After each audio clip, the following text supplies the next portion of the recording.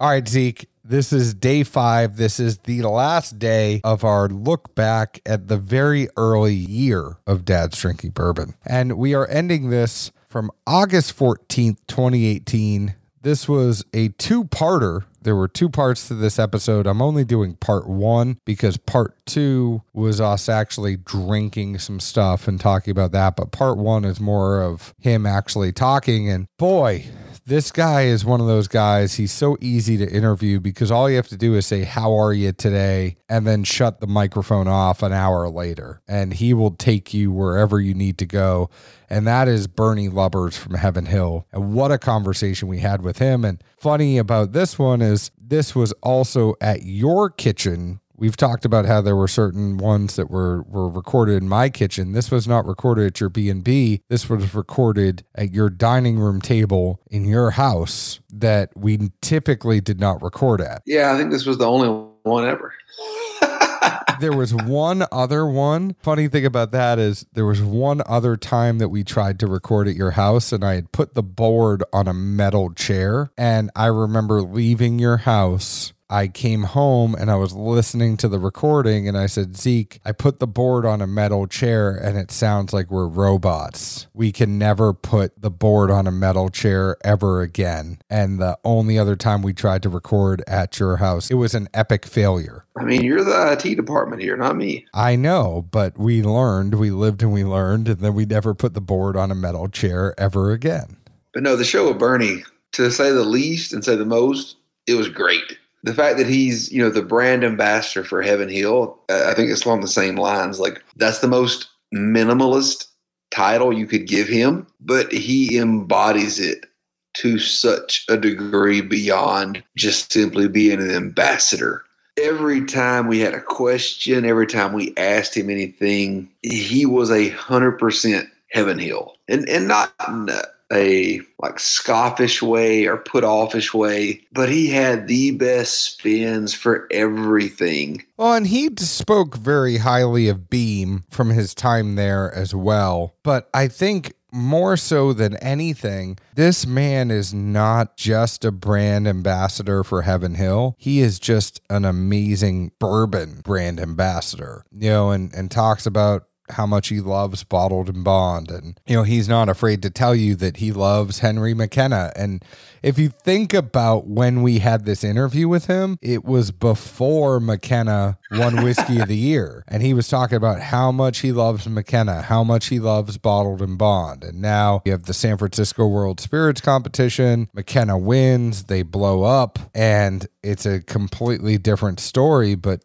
he had been talking about McKenna forever. No, I agree with you 110%. If there was ever a just enthusiast ambassador for bourbon, it's Bernie, 110%. He did speak highly of other brands and other people and his history over the years of being in bourbon. But at the same time, he always made a point to get that Heaven Hill interjection in there. I really appreciated and enjoyed, hey, this man is doing his job 110%. He'll speak highly about being other people, etc. And then, oh, by the way, did I talk about this yet? Did I tell you about it?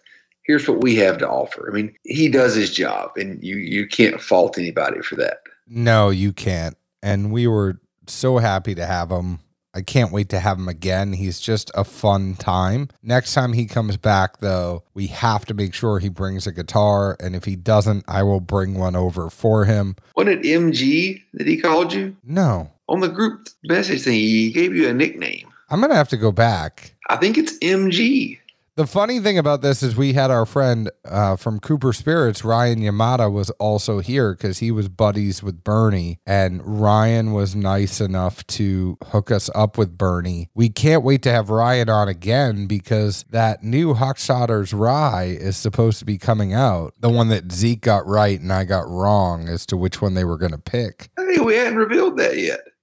No, everybody revealed it already. We already revealed it on a show. We talked about it, but we got to have Ryan on again, and we have to have Bernie on again. But Today's show is sponsored by CaskCartel.com, changing the industry standard as to how you get your alcohol. Go to CaskCartel.com, get your liquor shipped directly to your door. Obviously, some of the allocated stuff is going to cost more, but it's a convenience play. You want your daily drinker shipped directly to you, go to CaskCartel.com. You can find something that is reasonably priced that is a daily drinker and get it shipped right to your house. By sitting on your couch, you don't even have to get up and go to the store. You can just go to CaskCartel.com. Also find them on Instagram at CaskCartel. They're always doing awesome giveaways to their followers. Today's show is also sponsored by PremiumBarProducts.com. That is the place to go to get the official Dad's Drinking Bourbon Glencairn glass. They also have awesome other glasses that you can laser etch and personalize, whether or not you want the Tua, the Dram, the Wee Dram, the Wee Glencairn, the Distiller's Tasting Glass, whatever it is, they have it. The Neat Glass, the Tipsy Dram, the Tipsy Rocks, all sorts of stuff. Go to PremiumBarProducts.com. If you are a distillery or a store or a bourbon group and you have more of a wholesale play, reach out to me. I'll get you in touch with Vicky and Carson and Janie, and they will be able to help you out at PremiumBarProducts.com. Zeke, without further ado, here's Bernie Lubbers. Hey, the best tattoo in bourbon.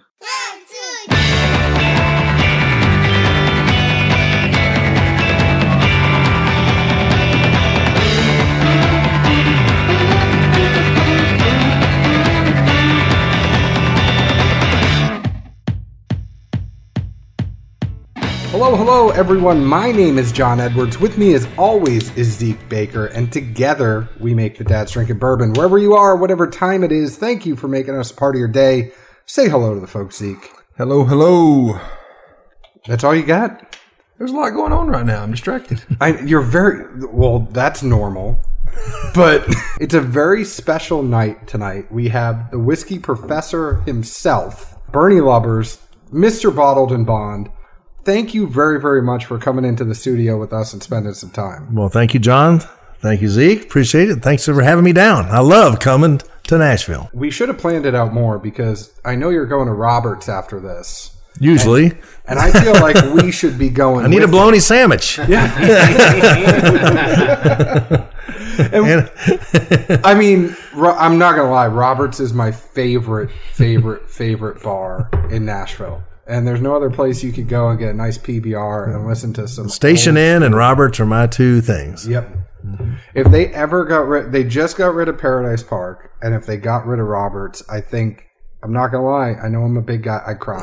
I would cry. Yeah, I think the Paradise's final shindig was this past weekend. On Saturday night, yeah. It was a big to-do. Yeah, I was invited and I purposely made it so that I couldn't go. I met some friends like, why are you wearing gym clothes? So y'all cannot drag me to the bar. I don't need squishy feet tonight. I didn't mind it when I was 20, but or in my 20s. We also are very, very lucky to have two other guests. One you know and love, Ryan Yamada, now in Nashville, our favorite Cooper Spirits rep. Thank you very much for joining us. Thank you for having me back. And Vinny, who runs headquarters in down. We are talking about downtown Nashville bars. We have Vinny here as well. Hello. What's up? We have a whole group of guys sitting around a table with a bunch of whiskey on it. So, Bernie, I know you brought us some... Can't come empty-handed, not from Heaven Hill anyway. No, and we've got so many brands, I don't even know what they are. Well, and I mean, let's before we even go into what you brought, let's kind of... I mean, you guys have everything. You have Elijah Craig, you have the Heaven Hill Select Stock, you have Parker's Heritage, you have Larceny, you have McKenna... You have Elijah Craig. Mm-hmm. What else am I missing? Then we have a bunch of little regional brands like Pikesville, which was now a national brand. We have Rittenhouse Rye. We have Bernheim Wheat Whiskey. We have Old Fitzgerald. Then we have like J.W. Dant, JTS Brown, T.W. Samuels, Heaven Hill Whiskey. Yep. Virgin Bourbon for 4 markets out there. I mean, we've got and I'll go into why that happened, but, that we have, and then you go over to Europe and we've got things like Mark Twain and Daniel Stewart and different brands that, you just never ever seen or heard of. So, and of course, our flagship brand is Evan Williams. Yep. Evan Williams, which is, I think, the highest produced bourbon in the world, right? Or is No, that's Jim Beam.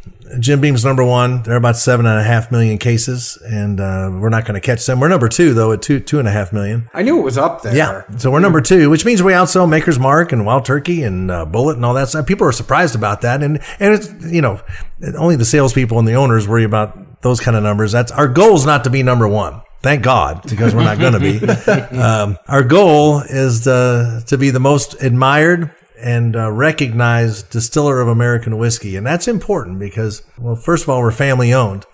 And so the family, you know, they're the ones, they worry about the numbers. They worry about running the business. You know, Heaven Hill makes vodka and rum, a bunch of, you know, we have tequilas, we have a bunch of stuff. But for the distillery, that's the heart and soul of the industry. It's 30% of our revenue. It's a lot more of our profit than 30%, but it's the heart and soul. It's what we started out as. So it would make no sense to make American whiskey when it terms to looking at profit, because it costs so much money.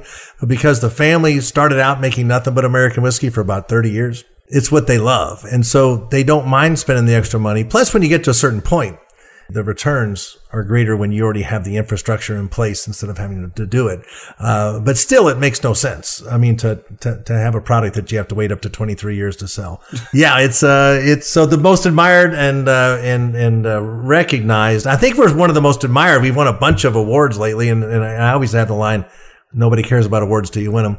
We've won a bunch lately, but I don't think we're one of the most recognized, and that's partly our fault. Just because we have so many of those brands and some people don't associate it with Heaven Hill. That's okay. That's why I got a job, so that's fine. I think at least the people that are in the know when it comes to bourbon, the people that are going to follow stuff, the people that are listening to this show know what Heaven Hill is. And I mean, for anybody who's gone up there, it's a beautiful, beautiful distillery in Bardstown. They have one of the best visitor centers out of the whole Bourbon Trail. You think about that bar with the big getting ready to remodel it. You're not getting rid of the round bar. No, right? That's the Parker Beam tasting room. No, we're going to extend it all the way to the cistern room. So, you know, where they fill the barrels on the other side, it's going to, yeah. You know, it's been there since 2000. It's been there for like 14, 15 years. So you got to change. I mean, people, you're getting, you know, a lot of people come back and visit. You want to have something new for them. So that's going to be over the next few years. But yeah, the heart and soul is going to, it's fine. But you still got to change it. I think for all of us, you know, Heaven Hill has a very good reputation. There's so many things from Heaven Hill that we like. But before we even get into that, let's talk about you. I mean, you are the whiskey professor. You are man with a plan. You are Mr. Bottled and Bond himself. I mean, what brought you into bourbon and whiskey? What got you to be where you are? Well, the industry came to me. So in 2005 is when I started. Because we know you're a man of many talents. Well, you know, I was telling you, the first I did stand-up comedy for 20 years, from 1985 to 2005. For full-time living, I was a stand-up comic and musician. And so but stand-up comedy was my profession. And then at a certain point, you need health insurance. Right? At a certain point in a certain age, you need health. It is America. We don't get health insurance. So, you know, $750, it was a lot of money to pay each month for health insurance. But I had an opportunity because I've been hanging around some folks, and some of them I still work with today at Heaven Hill, but that were working in the industry and said, hey, we're going to have, we need somebody to go into bars around Kentucky and talk about whiskey. And as a comedian, you can talk to people. So that's a talent and a skill that I had. And I didn't know that much about bourbon. I mean, I knew as much as anybody growing up in Kentucky knew, right? Which is some myths and some wrong truths. What's the untruth? What is the word they use now? False truth, whatever it is. But anyway, fake news. Not fake news before that. It was the truth. But anyway, no, it was an alternative fact. Alternative fact. I knew some alternative facts. You know, like all bourbon has to come from Kentucky. You know, and then there was that one that all has to come from Bourbon County, Kentucky. You know, so anyway, there's a bunch of untruth. So. But, you know, I can do that. And then I started finding out that people, even in the industry, this is 2005. So, I mean, I was working at Jim Beam, and they hired me, and somebody came up to me and they said, they had Absolute Vodka at the time, and they had all this stuff. And he says, too bad you're on the whiskey team, and nobody's drinking that, And I'm like, whoa, I'm from Kentucky. We all drink. There's never like a downturn in whiskey in Kentucky, but I know the whole country. It was a very small thing back then. So, I got to be around and I quickly noticed that people even in the company and in the business and in the industry didn't know that much about whiskey. And as a comedian and somebody who worked for themselves, like, I can exploit this. So, and I'm interested in it. And my father worked at a brewery, and my grandfather, who I never met, was from Germany, and he moved over to Kentucky in the 1890s. And he and 12 other saloon keepers started the Fall City Brewing Company in Louisville, Kentucky in 1905. Really? Yes. So if you've ever heard of Fall City, there's my dad's ring. That says Fall City Brewing Company, 45 years of service. That's awesome. Man. Take a picture of that. You can put it on your site. That's awesome. And my dad retired in 1976. So that's his ring from 76. That's when people used to work at places for 45 years. Mm-hmm. And so, my dad used to bring home stuff from the brewery, and I was always interested in kind of, that industry. I never thought I'd be doing it. And then I was invited, because I was a comedian, I was invited to people, come to these tastings and stuff. And that's when I got hired to those events promotions. And then I started learning more. And then Jerry Dalton at the time, who was the master distiller at Jim Beam, he gave me a copy of the Standards of Identity for Distilled Spirits. And said, son, this is where you need to start. You need to learn what these words on labels mean. And nobody was talking about words on labels. And I decided I was going to make it my thing. And that was going to put me on the map, because, I'm not a master distiller. I worked with Fred Noe, one of the best people in the world and one of the best families in the world, with the Beam family, Booker's son, and Jim Beam's great grandson. And Fred, he was so welcoming and just so wonderful. And I said, well, Fred, I can talk to people, but I don't know them. He goes, hell, you can just ask me, And I'm like, what better source? You got somebody like him, and then in Jerry Dalton to ask. I've got the two of the top guys in the world. If I don't learn something about bourbon, shame on me. And plus, with my heritage and wanting to, with my dad did and my grandfather did. So that's where the fervor. And then I was, after about a year and a half, I was invited by the brand manager for the small batch, Knob Creek and Basil Hayden and Booker's and Baker's, but Knob Creek especially, which is Fred's baby, really. But Fred's picture went on the side of the Jim Beam bottle at the time. So as the 7th generation distiller. So he was going to be kind of busy on a year-long tour talking about Jim Beam. And they needed somebody at the time. They noticed there was an uptick in the small batch bourbons and stuff. So I was chosen as an ambassador for that. And then all of a sudden you're like, oh shit, I better really know my stuff. Mm-hmm. And that's when I started writing the book, because Sister Mary Alma taught me in grade school that if you want to know about a subject, write a book about it. So I didn't write it as an expert. I wrote it to learn. And I did have an insight that a lot of people weren't talking about. And then there's been two, this is the 3rd edition. So over the years, I have bottle and bonds become my thing, and nobody was talking about it. And I saw that's something I can hang my hat on. And I told myself one day, I'm going to bring bottle and bond back. Nobody's talking about it. And even people inside the company didn't want to talk about it. And I'm like, this needs to be talked about. And I saw that it resonated with bartenders. I saw that it resonated with people, and no one knew anything about it. And they'd say, bottle and bond. And just what my dad told me. It's the good stuff, son. And I go, what's that mean? He goes, well, it's 100 proof. And that's about as far as he could go. And it says on the bottle, inspected by the United States government. That's back when, people trusted the government. It was a long time ago. But, and that's about as far as anybody could go. And I'm like, if I know words on labels, and bottle and bonds, one of words on labels, that goes right along with it. So that's what I really held my shingle on. And it kind of put not just, me on the map a little bit, but that wasn't the goal. I mean, it's just, you got to be credible in the industry when you're talking to folks. When you're talking to folks like Ryan, when you're talking to folks like Vinny, when you're talking to folks who are behind the bar. I'm not a distiller, nor do I pretend to be. You can ask me about some question about distillations, and I don't know. But you know what? I got Denny Potter's number in my phone. who's our master distiller. I got Charlie Downs' number in my phone, who I texted today on the way down here to learn some stuff about pre-fire stuff and that kind of stuff. I've got, Craig I can talk to. Hell, I can talk to Eddie and Bruce and Jimmy. I got a lot of people I can access. And when I go to Whiskey Fest and when I go to different things, if you're not talking to these people and always have a couple questions for the Jimmy Russells of the world, for the Denny Potters of the world, have a specific question. They'll tell you. I mean, even if you think, he won't tell me that. And I mean, you get a lot of honest answers because they're not in marketing and they're not in sales. They're making the stuff. Well, and hell, that's why we did a podcast. I mean, I think it's the same reason you wrote a book. We did the podcast because we're not experts.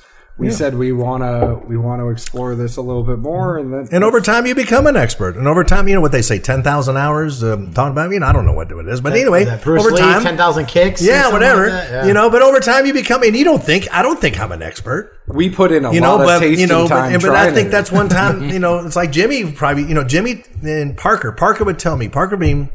He goes, Bernie, I learn every day. I learn every single. Jimmy says the same thing. I learn every day. I know better certain things. I know better to let a whiskey go this far down. It's going to flock up, and here I bring it up. 6 months ago, this was not flocked up, and now it's flocked up, and I know better than that. He's holding an Elijah Craig 18 that is pre-Fire Heaven Hill. That is a perfect example of why you would chill filter a whiskey and what happens to a non-chill filtered whiskey when it gets down to the bottom. Yeah, if nothing else, this is going to be a good learning point. And that's a hot button issue is chill filtering. Always. If you get a message from this podcast tonight, it's drink up. You're right. Don't whiskey is made to be drank. Yeah, that's how you do it.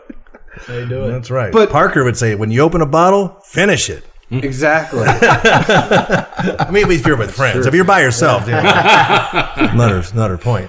When do you have time then to go play bluegrass? I've had the honor down here in Nashville when we were for the Louisville Visitors Convention Bureau for the Bourbon Trail. I had the honor of playing with Steve Cooley, who's a Grammy Award-winning banjo player. Played with the Dillards many years ago, and then Michael Cleveland, who's the world's best fiddle player, who's probably down in Nashville tonight. If you're Vince Gill, if you're whoever, and you're cutting an album, he's one of those guys that does it in one take. When you're cutting an album, he's a blind fiddle player from up our way, and I'm just lucky to know him. But I've been able to play with him a few times, and it's just amazing. I mean, He's won International Bluegrass Musicians Association. It's a big convention. 250,000 people come to it in Raleigh. He's been named the best fiddle player of the world 10 times. I guess he's the best fiddle player in the world. Seems like it. But and people don't know who he is, but it's just he's just amazing. And he plays a 5-string fiddle, for God's sakes.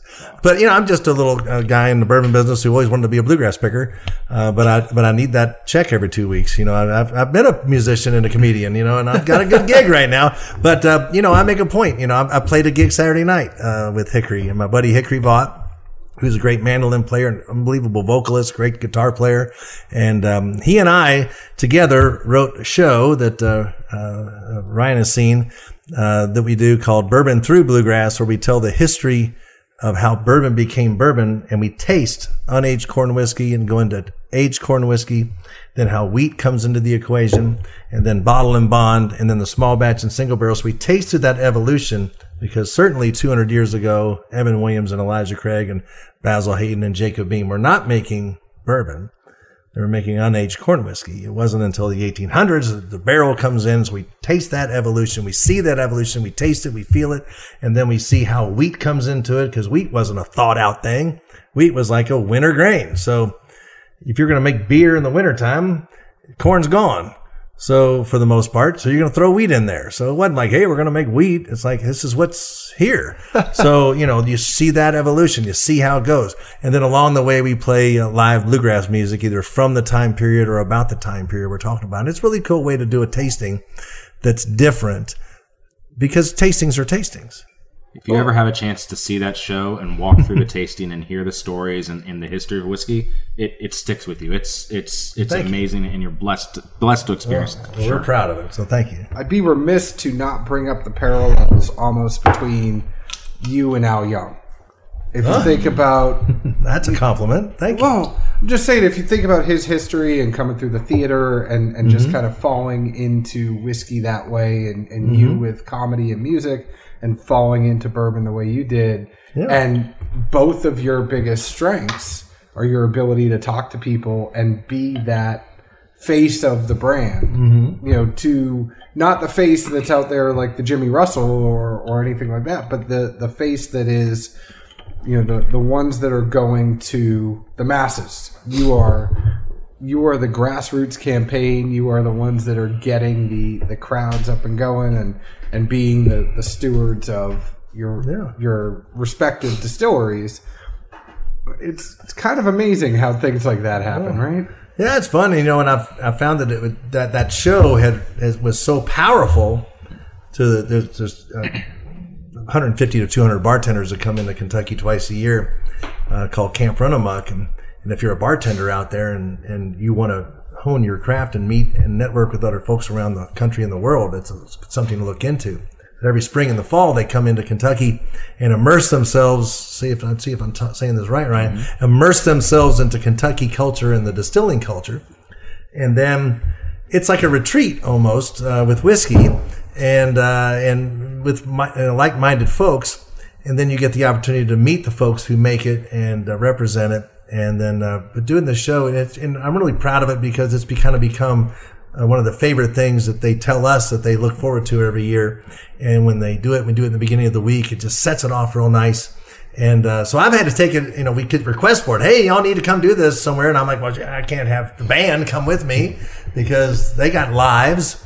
So I've learned a way to do it in a solo way. And it's a little bit different, but and I show a way of Merle Travis, but the Travis style of picking that I like to do. It's kind of a thumb picking kind of a thing. And it's really, it's unique, and it's unique to Kentucky. But because of Merle Travis, it wasn't started that way, but like many things perfected that way.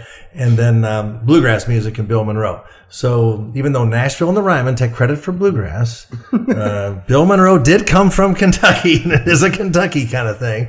But without Nashville and WSM, bluegrass wouldn't be introduced to the rest of the country. So I put those things into the tasting when I do it, and it's a lot of fun. And so I'm going to Europe again, and so when I go over to Europe and I do this tasting and I play the music for them, it really brings it alive when you're in the UK, like in Manchester or London.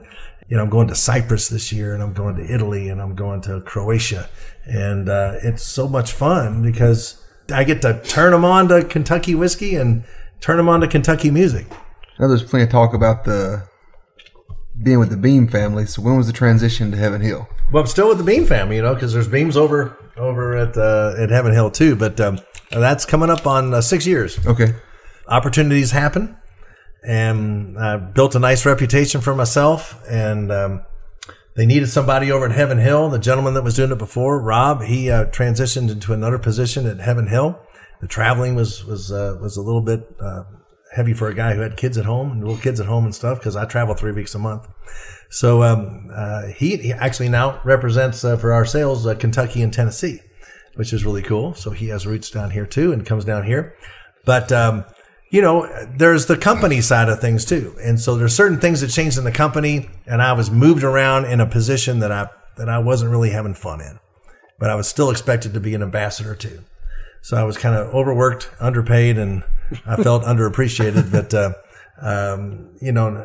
the hardest thing was telling Fred that I was leaving. And he said, "Do what you got to do, brother." And he goes, "You're always welcome in my house, and you're always a friend." So, it's that kind of thing with the distilling families that are like that. But I've had a blast. Come over to Heaven Hill. It's just been like, you can see. Our whiskey brand manager is going to be mad that I'm bringing this up, but the Mellow Corn, it's a 5,000 case worldwide brand, right? It's a very small little brand, but it's just a cool little brand. No other distillery is going to make this whiskey. No other major distillery makes aged corn whiskey. Yep. And it's a great price. It's so cool, and it's so historic, and it's like, wow, they can't even believe, if you like what Balcones does, and I do, they're making corn whiskey. And no other major distillery is making an aged corn, much less a bottle and bond straight corn whiskey. So it's so cool to have that and to play with things like that. Bottle and bonds. Bartenders and injury folks latch onto this. Yeah, why see not? it, they get excited about it, and I think it's the rarity, but I think it's the quality of it. It's the label. It's everything about Mellow Corn. So to have a product like that gets people excited, that just opens the door for the rest of this. I really like cooking with Mellow Corn. It's not gonna lie. I mean, there's that, and Evan Williams Green Label is a really good cooking. Oh my God, yes, absolutely. So having those kind of whiskeys coming over to Heaven Hill, then we make 10 bottle and bonds, for God's sakes. I mean, 10. So I was talking with John from Smooth Ambler and Old Scout, talking with Rob and Jesse from Strand of Hands and all that stuff. Like I said, I always have a list of questions that when I see distillers and folks that I really get along with too, and they're just fun to be around, and all those. I mean, there's very few distillers. I mean, they're all awesome. So, and I said, how many brands do you think that are out there in the universe, like American whiskeys? And they go, well, there's 1,400 craft distillers in the United States now. 1,400. So if they make one or two, right, we make like 30, right? And then when there's 10 major distillers, so we think there's over 4,000 brands. A lot of them are a little regional and so don't even leave a city, but still, think about how many Corsair has, right? Think about, so there's probably 4,000. There's got to be more. There's probably more. I was thinking more too. But I'm trying to make it realistic too, as you say 5,000 are going to say, you're crazy. But over 4,000. How many bottle and bonds are there? It's under 30. Right. I was going to say 30 was my guess. Was 30. It's under 30. And I mean, there's probably 20 to 25, and there could be one coming out tomorrow, but there's only going to be like 10 bottles of it, right? Yeah. So of the 25 to 30, Heaven Hill makes 10. Wow. Crazy. So I took that as this is an opportunity to show what a family-owned distillery can do, because we're the ones to hold the history on brands like Mellow Corn and J.W. Dant and Old Fitzgerald and Pikesville, right? And Rittenhouse Rye. It would make more sense for Rittenhouse Rye to be Evan Williams Rye if you're really pushing a brand. It would make more sense to have Pikesville Rye be Elijah Craig Rye. But our owners love those old brands and really have an affinity to it, because that's one way our distillery was built, was procuring those local regional brands, just like craft distillers do, but we just bought the brands because in the 60s and 70s, when most American whiskey companies that only made American whiskey were going out of business because the business had taken such a big downturn, we had diversified into other spirits and we became the purchasers of brands. And that's why when you buy a J.W. Dant or an Old Fitzgerald or a Rittenhouse Rye, it has a following. It has a loyal following. And as long as you don't screw it up, it's going to sell that much and maybe a little bit more. And you don't have to advertise it with one penny. So it's all revenue, right? Yeah. And so you might have the same whiskey sold under 10 different brands. But that's the way our family built this company. And now the challenge is to take those little regional brands, and unfortunately, some of them have to go away. They've done their job, but we need to push. We are in the bourbon business, not the bourbon charity. We need to push Evan Williams, Elijah Craig, and Larceny. Though we do have to make money. And a lot of purists, they'll go, "Why do you make those honey and the cherry, that Evan Williams cherry and that eggnog? What is that all about?" And I'm like, we're in the bourbon business. You're not making it for fun. Not the bourbon charity. Making some money. I mean, that is consumer driven. The consumers want that. Mm-hmm. And if the sales of that honey and eggnog build one rick house, which costs $5.5 million right now, is that okay with you? Can we do that? Somebody's buying it somewhere. Is that okay? It's like, would you have to get your permission to do this? So they don't think all those companies went out of business that I just mentioned. Mm-hmm. It already happened once. And by the way, companies like Jim Beam had to sell, and Maker's Mark had to sell. Maker's Mark sold in 1981 to Hiram Walker in Canada when it was losing money. Let that sink in for a second.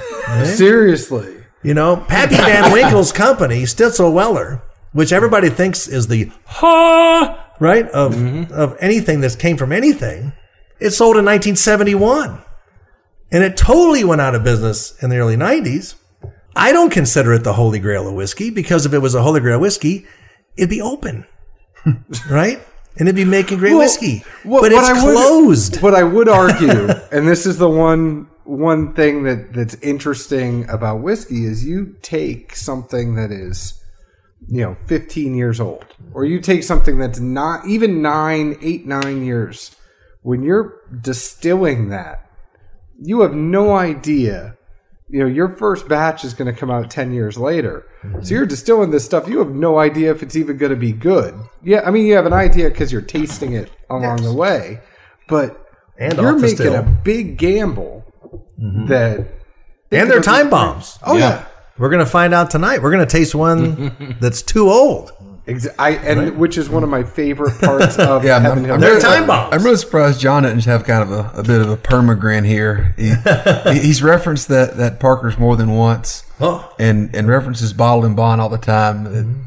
You want to get into the Parkers? You want to talk about the Parker? Well, you know what I think he and I go back and forth. I did bring he some. loves the Bottled and Bond. I'm I like, love John, Bottled and Bond. you just keep beating this Bottled and Bond. Where does this keep coming from? Well, not only is it unique, though, let's be honest, it's a great selling proposition too. Though, there's not a lot of Bottled and Bond in the market, like you touched on. Yeah. I call them the Green Beret of whiskey. It's awesome. They're the Green Beret. They're the Navy SEAL. This was one of my favorite things about and we'll talk about this and we'll drink it here probably in our second half. We're going to split this up into two parts, but it's a 30-year bourbon, and Parker used to just, I don't want to tell the story. Please do. Parker was an unbelievable gentleman to meet, and I'm so blessed and honored to have been able to work with him. And he's a Bernie. You text me anytime. Call me anytime. Anytime you need anything, don't hesitate. And what a great resource. He was with our company for 56 years. He is one of my favorite people in the history of bourbon, I think. And you think about the people that are up on the pantheon, and you have Parker, you have Jimmy, you have Eddie, you have Booker, all the people that we put up on a pedestal and say are the bourbon celebrities, but Parker was unique because he just nosed everything. Mm-hmm. And this bad whiskey that you brought, that is one of my favorite parts of the Heaven Hill tour, it's Parker just would nose it. And the nose on this, if you open up this bottle and you smell this, I'm telling you guys, it smells amazing. And then you take a sip of it and you're like, this shit is awful. Undrinkable. So where this came from was, why would we do this? And I wasn't with the company at the time, but Parker told me, and Larry Cass and other people who ran the tasting. So this was the second release of Parker's. The second release was the 27-year-old. Mm-hmm. Everybody at the time said that's way too old. These are people, Booker said anything over 9 years old was too old, and Jimmy's of the camp that anything 10 years old or older is a little too old, or over 10 years old is a little too old. And that's all their opinions, and they're right. And for what year they was this want. released, just for reference? What's that? What year would that have been released, just for reference? The 27. Well, the 27 was. See, that was how many releases are we on? 13 now or 12? I don't know. What is it? How many Parkers we got? It was last year was 11, so this is 12. Yeah, 12. That's what I thought. So, so that's 10 years ago. Okay. So 10 years ago. So what we did was we brought, because over time, Heaven Hill is one of the first companies to release big older whiskeys. Okay. So on purpose. So Elijah Craig, when it was 12 years old, was released in 1986.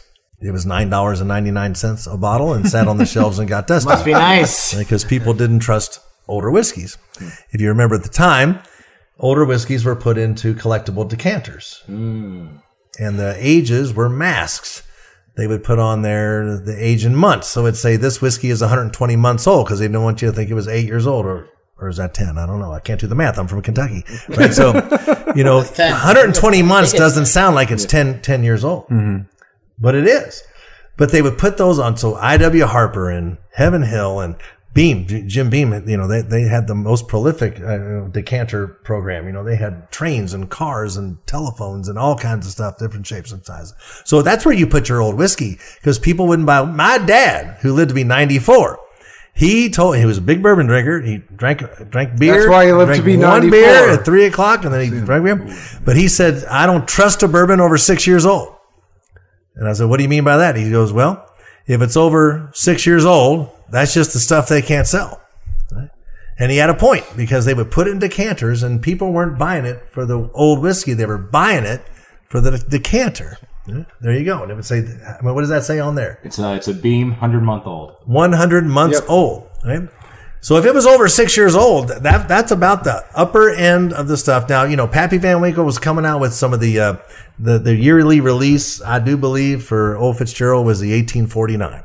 And that was like our Parker's or our birthday bourbon. That was a yearly release, and people got excited about it. And they had a very, very old special, very special old. So that was, that line, but most everything else was in a decanter. I have the 12. I have the very, very old 12. And I've had the 1849. Yeah. Both are great. Yeah. But that was a different thing. Everybody else, and how else do you think Julian Van Winkle was able to walk up to a distillery and say, do you have any 20-year-old barrels I can buy? I'll buy them all. And they said, sure. Some idiot wants to buy 20-year-old barrels, I mean, that wouldn't happen today. Mm-hmm. But that wasn't happening in the 80s and 90s, Well, so even the 2000, even if you think of when I was at Kentucky, and I tell this story all the time. This is another one that Zeke's heard me say too much. But I could go into the Kroger, and you could get Elmer T. Lee, and you could get you could get Tornado Survivor, E.H. Taylor. You could. Well, by the way, every one of Heaven Hill's barrels is a Tornado Survivor. all 1.42 million barrels have survived a tornado. I mean, and the five guys sitting here, and floods. We've survived floods, and too. they don't cost you locusts. $1,000. We've survived locusts. Yeah, we should put that on there. Cicadas. But it's part of that though. Not so much that you couldn't sell it. That's a joke, Harlan. That's a joke. Sorry. The amount they were producing versus the amount being bought, it just wasn't going out the door. So where a lot of it went. Whiskey. So it went into decanters. You know where the other ones went? Overseas. Went to Japan. Yeah, went to Japan, went to Korea, went to a lot of places because they wanted old. They want old and strong. Nobody here, when my dad said, it's the stuff they can't sell. So my dad, 6-year-old, he bought the Heaven Hill Green Label 6-year-old 90 proof. Not the Heaven Wade, but the Heaven Hill 6-year-old 90 proof. $5 a fifth. That's what he bought. That's what he drank until the day he died. And that's what most people's mindset was. Old whiskey's bad. Mm-hmm. So that's why so think about this. So Heaven Hill is one of the, and then in the early 90s, we came out with the 18-year-old, $42 a bottle.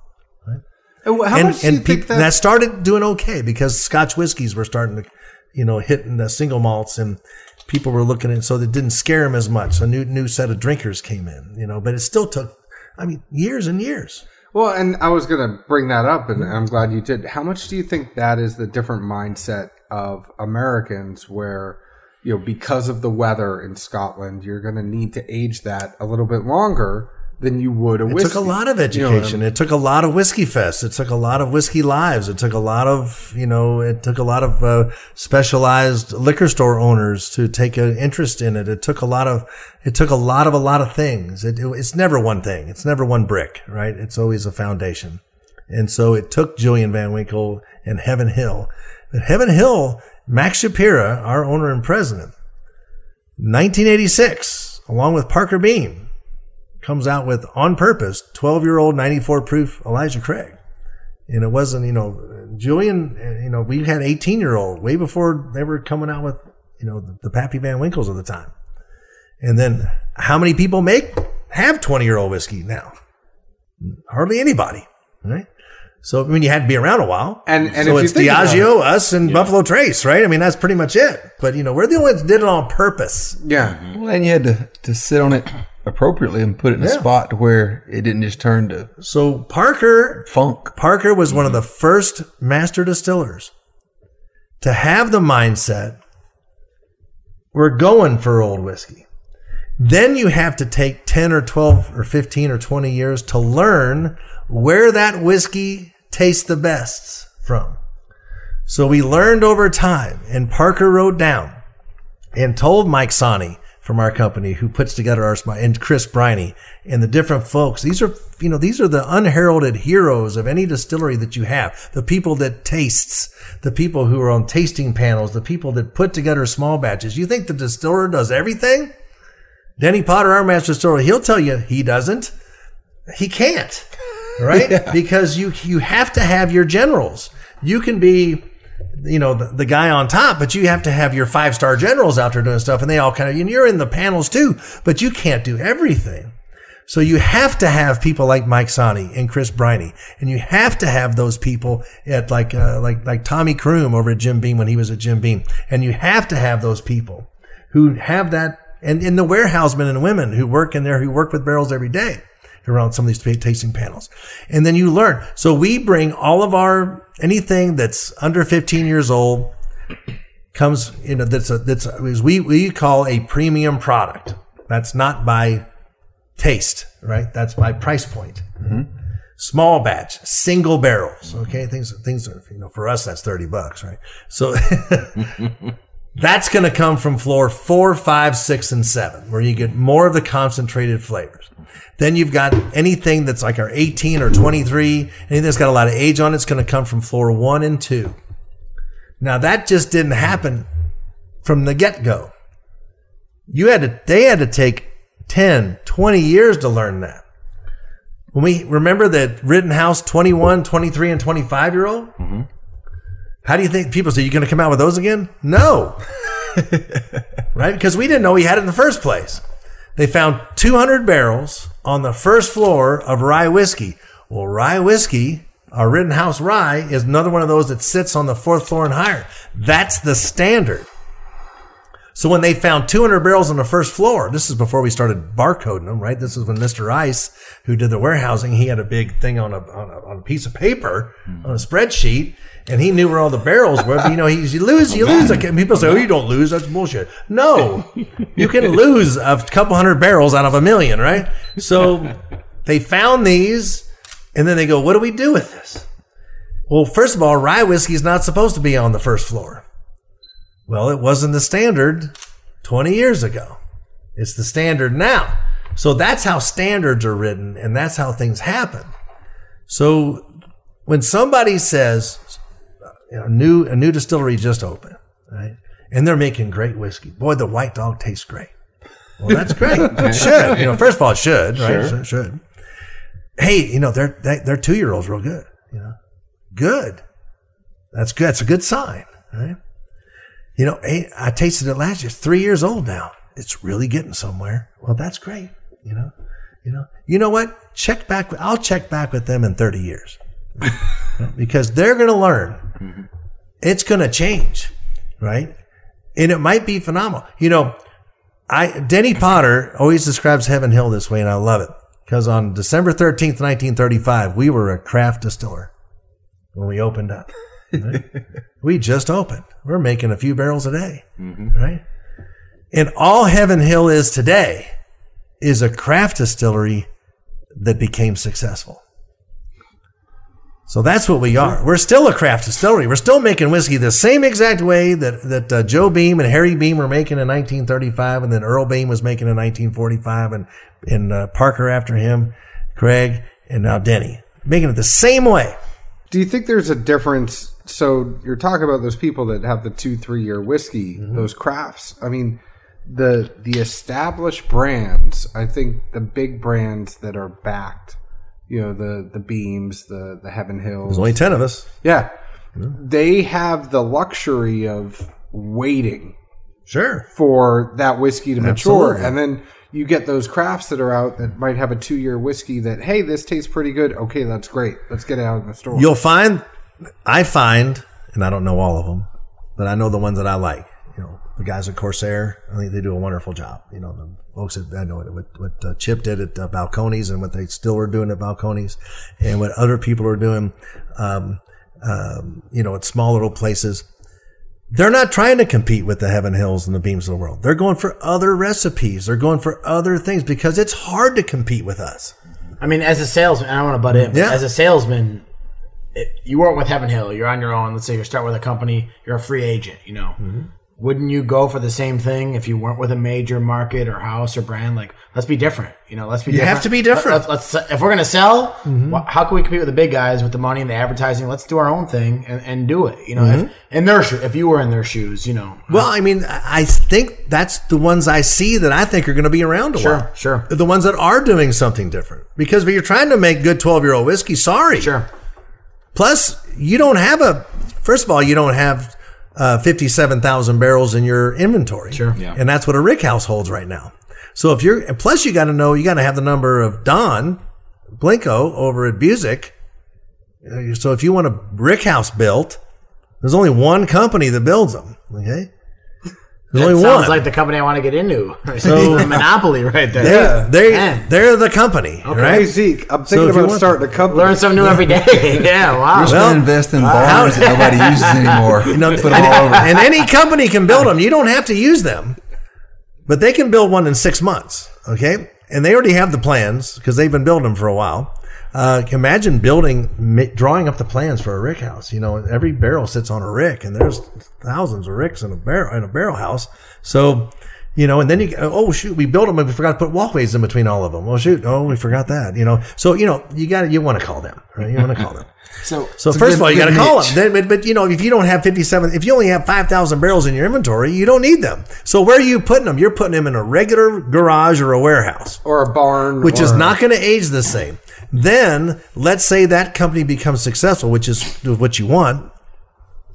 Then they buy one. Well, that whiskey's going to taste different than that. So this is going to take another 10 or 12 or 20 years.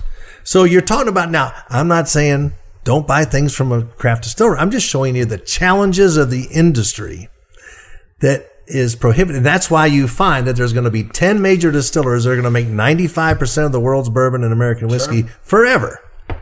For the sake of consistency, when you're talking about these craft distilleries, they don't have the luxury of happy accidents, right? That you may have, right? That you can release as these limited releases, as the 200 barrels of Rittenhouse that were found on the bottom shelf that shouldn't have been there. That's a happy which accident. We had to ship to a New York or something because nobody was buying it because it was $129 a bottle and it was 21-year-old rye whiskey that nobody knew what to do with. So we shipped it all up north somewhere and they sold it. And now everybody wants it. Exactly. Yeah. You know, but with luxury. But why though? Because of the age statement or because of the liquid? No one trusted older whiskey back then. I mean, it wasn't a thing, and it was untrusted. It was untested. But if you think about, I mean, the stuff that you guys probably sell more than anything, and that's the Evan Williams. And sure. The things that people talk about, the the Heaven Hill Bottled and Bond is one of the best purchases that you'll ever have in whiskey for $16. Mm-hmm. You have a great bottle at 6 years old. But it's only in a very small market, and that's the thing. It's just like Old Fitzgerald. You touched on that before we started the podcast. Yeah, it's like Old Fitzgerald. When we have made that a national product now, but it's not the $20 that it was anymore because shipping it out to California is a little bit different than shipping it down the street. And then you have to people don't realize what it takes to have a proprietary bottle. So just the business of creating a bottle. So you're working with it now. Our owner and president, Max Shapira, he designed the original Elijah Craig Whitemouth bottle, and he loves that bottle. And I admire him so much because he's this was 86, but he designed that label and he designed that bottle. If you ask a president of a distillery to make a bottle and a label, he's going to send it to an agency. Mm-hmm. Max made that. That's how hands-on he was. At the time, he probably was the brand manager for whiskeys because, wear many hats. Because it's a family-owned company. You do what you got to do. But still, a bottle, just a small little, like this Old Fitzgerald bottle, which is just a tall round, which is the same thing like a J.W. Dant comes in. Or a Rittenhouse rye. It's just a tall round. The Fighting Cock is also in this bottle. Mm-hmm. So it can be many different things. So that's something we have. So that doesn't cost anything extra to make that. But if you're going to make a bottle like the new Elijah Craig, there might be $250,000 put into that. Just the bottle. Designing it, making the mold, because you have to have a proprietary thing. And so there's a mold. You have to deal with there's only 3 glass companies in the world or whatever. So it's like, you got to deal with that. So that could be $250,000. So you're not going to put something. That's why we took such care to put the new Old Fitzgerald into this beautiful decanter, because it heralds back to that brand and to the days. And that's an actual bottle. I'll tell you the funny story when we taste that in another segment. But that bottle probably costs $30 in glass for us, but we probably put $250,000 into that. It's crazy. I don't think people think about that. It's like, I'm on the bar side right now. On the retail side, you buy, and when you come into, and John worked as a bouncer in bars forever. I was a bartender too. Right? Sure. When it comes to purchasing, right, and you go to a bar, you're always gonna pay more than when you go to a bar and you're sitting at home. Everyone knows that. But on the selling side, on the on the distributor and retail and everything like that, what actually goes into producing a bottle, liquid not included, with the manpower, the brand, the billing. We haven't even talked about a label yet. Advertising, the advertising, and the glass. And the glass, it's like, before you even get the liquid in the bottle, you're already at a margin. So you got to go up. And again, like we talked about in the very beginning, you said is, we're making money. We have to make some money to keep the business afloat. Obviously, everyone knows that. But we're talking about Old Fitz, and we'll get to tasting. Not only is it a beautiful decanter, it's just like, all right, you got the label, you got XXXX. You know what I mean? It's just people think, all right, price, liquid. There's so much that goes into a price of whiskey outside of the liquid, and it's got to taste good, obviously. There's a lot of variables and factors that go into pricing, which I don't think people realize. Not the general consumer. And there's certain people that just make a beautiful bottle, and the liquid is inferior, and they put $80 on it, and it'll sell because it tastes okay, and it's a pretty bottle. Yeah, hype. There's something we were talking about that I'd love to kind of go back to, because we've kind of touched on it a couple times here on air, and then we also touched on it kind of when we were tasting at the beginning. But I was mentioning kind of the happy accidents and kind of the learning process, the mad science behind all of it. And I know Zeke was talking about this, and we very briefly mentioned that bottle at the end. And I want to touch more about that, the pre-fire bottle. I'd like, if you guys are open to it, getting back into a little bit about that. Kind of like I think Zeke would love to talk about that and has been waiting to bring that up. So Zeke, you well, I think it's 2 segments, so I'll let Ryan continue on, because I think where he is more with the filtration, this being chill filtered, and then also it still is. You mentioned the oils and the compounds building and there is science in a lot of this stuff. So granted, nobody can see this right now, but I mean, looking at it. It's like This is a. If that was a full bottle that looked like that, you would melted old fashioned, some sweet tea, maybe. It looks like an Arnold Palmer. It looks like a river. There you go. Yeah, I'll be honest. That's what it looks like. It looks like a river, for better or worse. I mean, so that's called flocking. Yeah, and that means that the fatty molecules in there are presenting themselves. There's too much air that has gotten to it, because that's a cork closure, which is not a airtight closure, and I had let the if the bottle was half full, there'd be no problem whatsoever. Sure, but it's down to about a half an inch, and it turned on me just recently, because I've people come over to my house and they want to taste some stuff, and I was taste anything you want. So we tasted this not long ago, but it can turn in an hour on stuff, and that's why we cold chill filter. So a lot, it's a hot button issue. People say don't cold chill filter anything.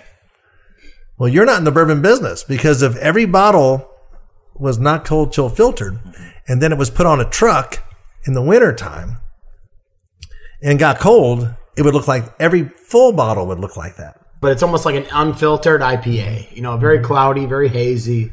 That caramel color brown. Yeah. But it just looks hazy. Unfiltered, like proteins got in there, and now the machines that do the chill filtering, that's that costs about $200,000. Yeah. And then there's filters that it goes through, because they're collecting the fatty molecules, so they're going through.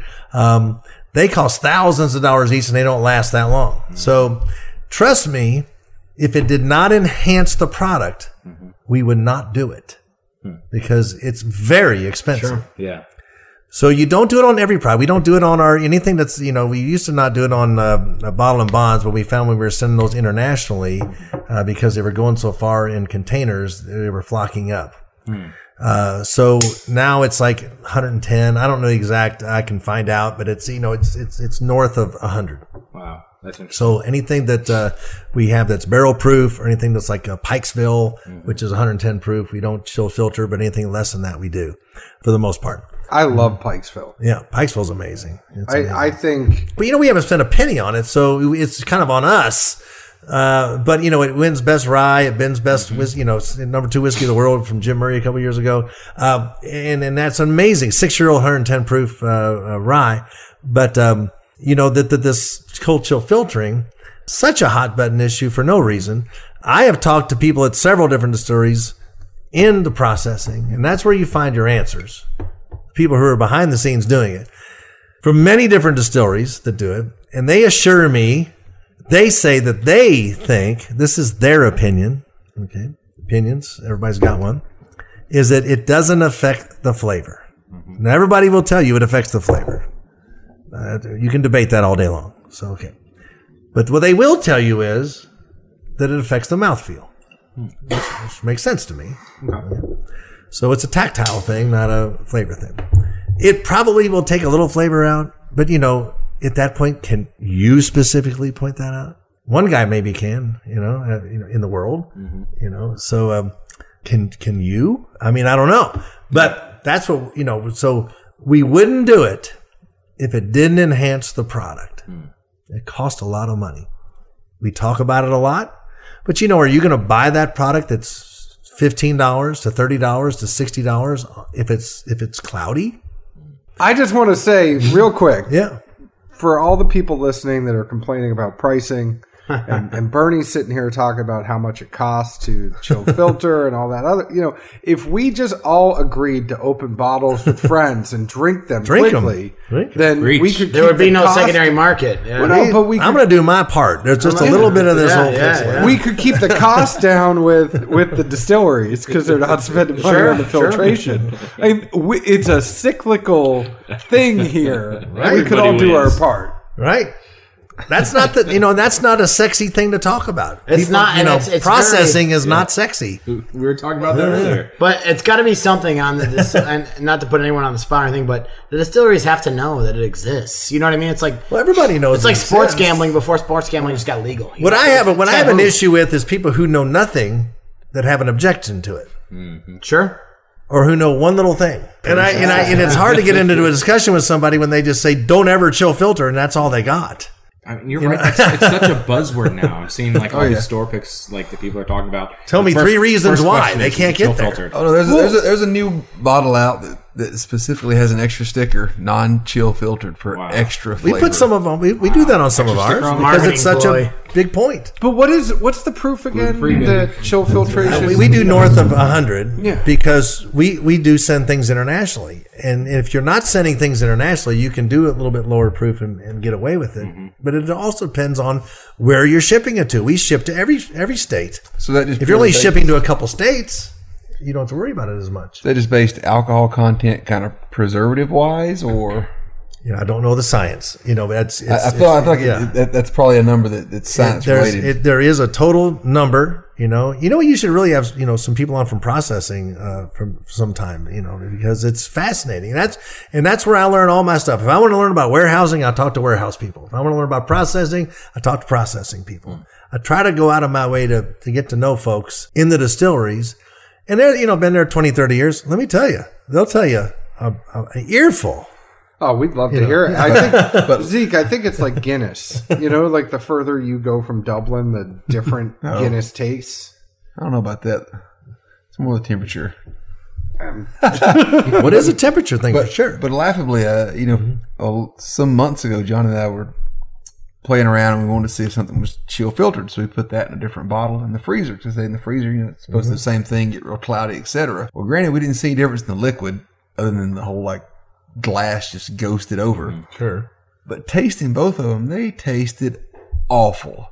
I mean, they were probably some of the worst things they were not good. Waited 35, 45 minutes, room temp again.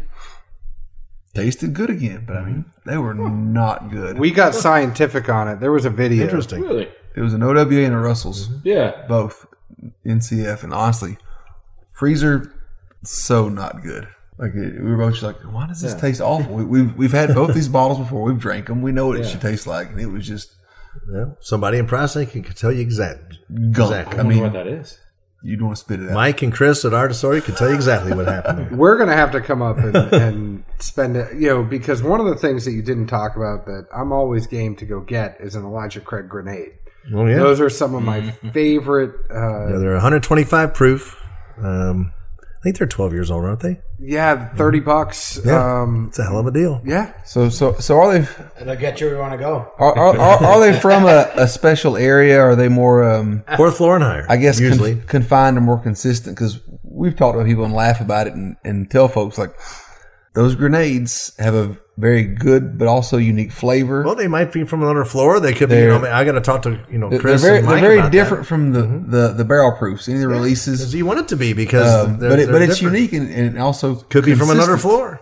So we always wonder if there's some just like, oh no, that corner of this, et cetera. That's just where we keep these because that's where we're going to sell them out Well, of. they could be from the corner, but we got 56 corners.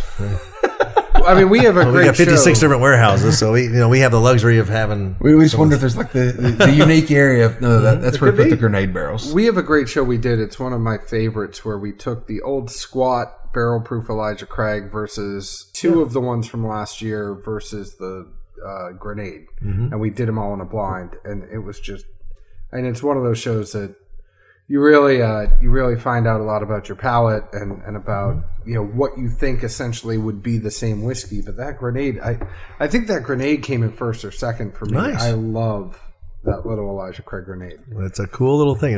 They call them grenades because they're barrels, Yeah. but they because they're so small, it's only a 375, I think. And if you look So it closely, looks like a hand you can grenade. see all the staves that are on the side. But if you're looking at it from far away, it just looks like. And it's a good grenade. price. I mean, see, they're great gifts. But Zeke, we're sitting here, we're drinking this Elijah Craig 18 against Bernie's advice. No, I just said you're. I said it's going to taste fine, but your eyes are going to tell you something. It's else. hazy. Right. It's cloudy. So It's cloudy. I don't think you meant to go there, but I'll take the lead and run with it, and I'll simply say, I did. I meant to go there. at least to me, it has a completely different back end taste, finish, etc. That, as it was described to me from other folks, they call, or some will call, sweet oak, and that's associated with part of the pre-fire quote unquote profile.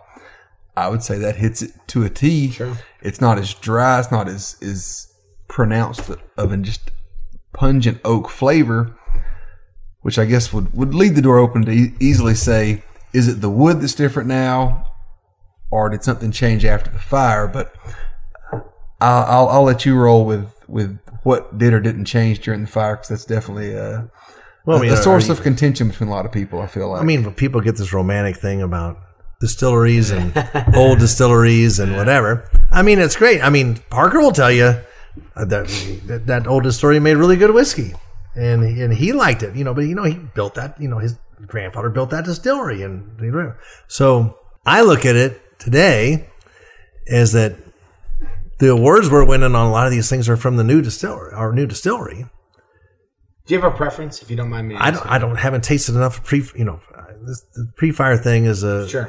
I haven't, and it's all older stuff. How are you going to know? How are you going to taste? How are you going to go back into a time machine and taste 5-year-old whiskey from DSB? We did taste it, by the way. We just had some J.W. Dant. Oh, yeah. I kind of prefer the Evan Williams Bottle and Bond to that 4-year-old J.W. Dant. So it depends a lot on age. When I look at the distiller's rule of thumb, when a distiller, Greg Davis taught me this, master distiller at Maker's Mark, and he says, he was a brewer. He lived down here in Nashville for a while. So he says, when you look at a distiller's rule of thumb, it's a sliding scale. So you look at it, 10% of the final flavor comes from yeast strain. So if you keep everything else the same, and only change the yeast strain, that whiskey at the end, for a rule of thumb, is going to taste about 10% different. Then you've got distillation. So whether it's pot still, column still, distillation is 15%. So if I keep the yeast strain the same and I keep everything else the same age, same floor, same whatever, 15% different. Then you got your fermentation, your small grains, that's 25%. So if I change up the recipe, if I have a high rye recipe compared to a regular bourbon rye, if I have a wheat bourbon wheat recipe compared to that, 25% difference. Then aging's 50. It's a sliding scale. So that 18 is probably a 60% for aging. Okay. Mm-hmm. So think about that, and think about the genius of what Jimmy Rutledge did over at Four Roses. They have nothing but single-story warehouses. Aging's not 50% there. Aging's going to go way down. So what did he do? He said, I'm using yeast strain and recipe to change. And then he makes 10 different whiskeys and does that. So that's a big deal. Smart. Right?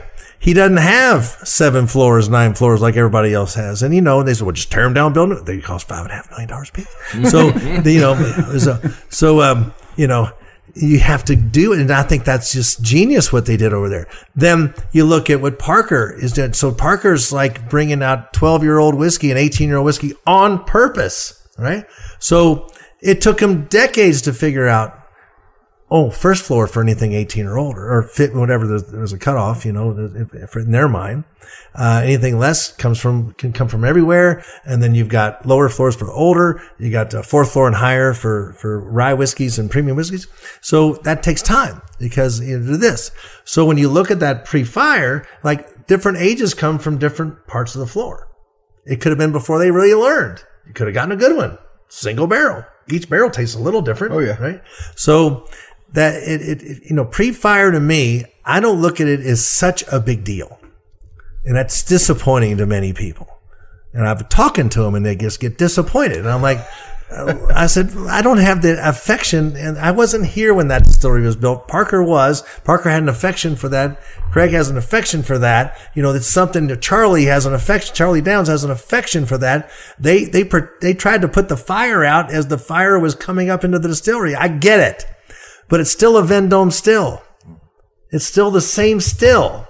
And that whiskey doesn't know what building it's in. It knows what vessel it's in. It doesn't have a brain. It doesn't have a thought, right?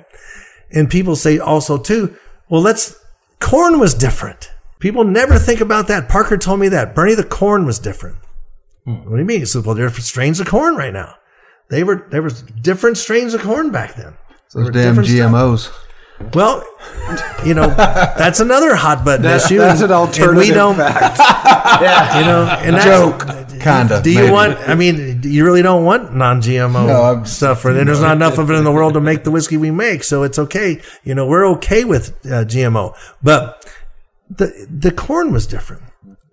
So that's 25% of the flavor.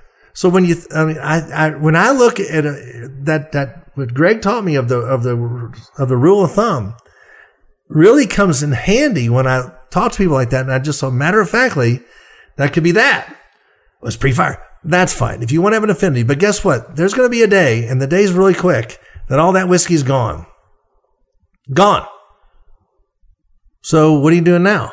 Are you going to drink nothing? Hold on to a few barrels under the house or bottles. Yeah. It's gonna be gone. It's gonna be gone. So let's appreciate what we're making now and winning awards on, because guess what?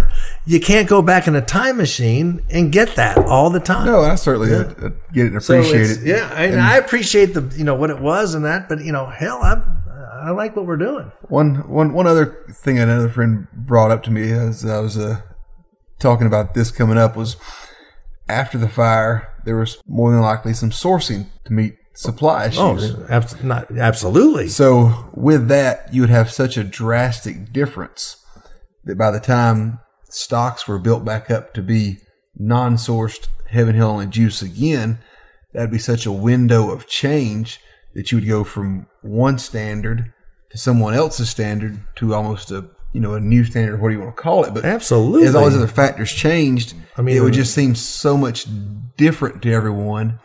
Those 3 different windows, it does almost kind of separate in the middle lag being the sourcing that is, and that's so where your off the folks wall. like Mike and Chris and all their team get together and they do the blind triangle tests, because when they were blending and mingling, we don't like the word blend, mingling sourced or, again. So Brown-Forman next door to us, and there we were contracting. Not sourcing, but contracting. We did source some barrels because nobody else. We were the only ones making old whiskey really on purpose.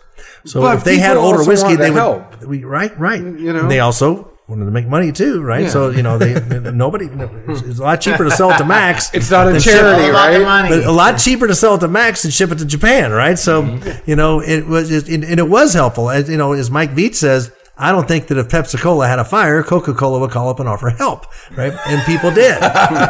So that's a great thing. But also, Parker and Jimmy and are friends, and Lincoln Henderson, are friends, and Booker No are friends. So how can we help?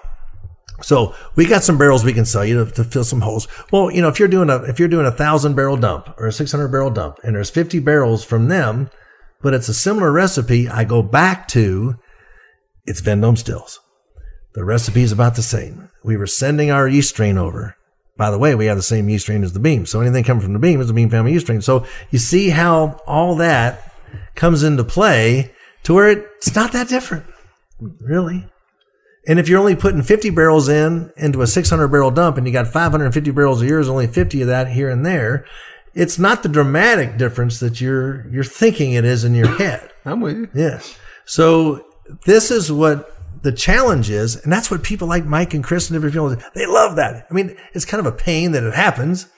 No one wanted the fire to happen, but they get to put their skills into action, right? They get to do the stuff. We're supposed to make it taste the same. By the way, Evan Williams was 7 years old, 90 proof back then. It's now 5 years old, 86 proof. We had to adjust. We didn't have as many barrels. We were giving away a lot of age and a lot of proof. So, things we were playing up against for 4 years old, 80 proof. Well, shoot, 7 years old, 90 proof. That's not even a fair fight, right? So you gotta, again, the whiskey business, whiskey charity thing, Yep. a lot of things going on. That's all I was thinking of when you were saying that, when you bought when you all bought the bourbon from other people or contracted with other people. It's And both. by the way. It's a little bit of both at that time. It was a Yes. whiskey charity and a whiskey business. Yes. Yes. And we all, shoot, Charlie's wife works at Wild Turkey. In the accounting department, in the HR department, but still, everybody has, it is Kentucky. Right? Yeah. Bourbon's a big industry. Yeah. So you can have people in families who work at different distilleries. So they're going to help each other. But, I think when I have this Elijah Craig 18, to me, I'm still getting similar. And this is where Zeke and I differ, and we've never really sat down and had a big conversation on it. But I still get on this pre-fire, it's almost like a little bit of a cigar aftertaste in the finish for me, where it's the oak is just kind of that. I'm not getting the sweet oak. I get sweet on the very front, but the finish to me is the same. That it's that dry, cigar-y. Really? You think that finished the same as that one we had? I'm getting this maple sweetness, and I'm influenced because you said it, and I tasted it. I was like, No, but see, that's the problem. You got to stop listening I to know. Zeke. Yeah, Mr. Broken Palate. No, over there. blind tastings here. Blind tastings. You've now listened to him. It's like right before. That's why I hate when people look at the tasting notes before they come taste something, because someone will say like, "Oh, this has like baking spices and orange and citrus and all that," and all of a sudden they're like, "I taste citrus," and it's like, well, you read somebody else that said you got citrus. What did you get? That's the funny thing. It's like you said it, and then it's like you said it as I was drinking, and then my mind's like, "Ooh, sweet maple wood. This is delicious." Don't worry, it's there. It's there. I will simply say, granted, the bottle is very low, but my Elijah Craig 18 was also somewhat low, and I handed it off and never looked back.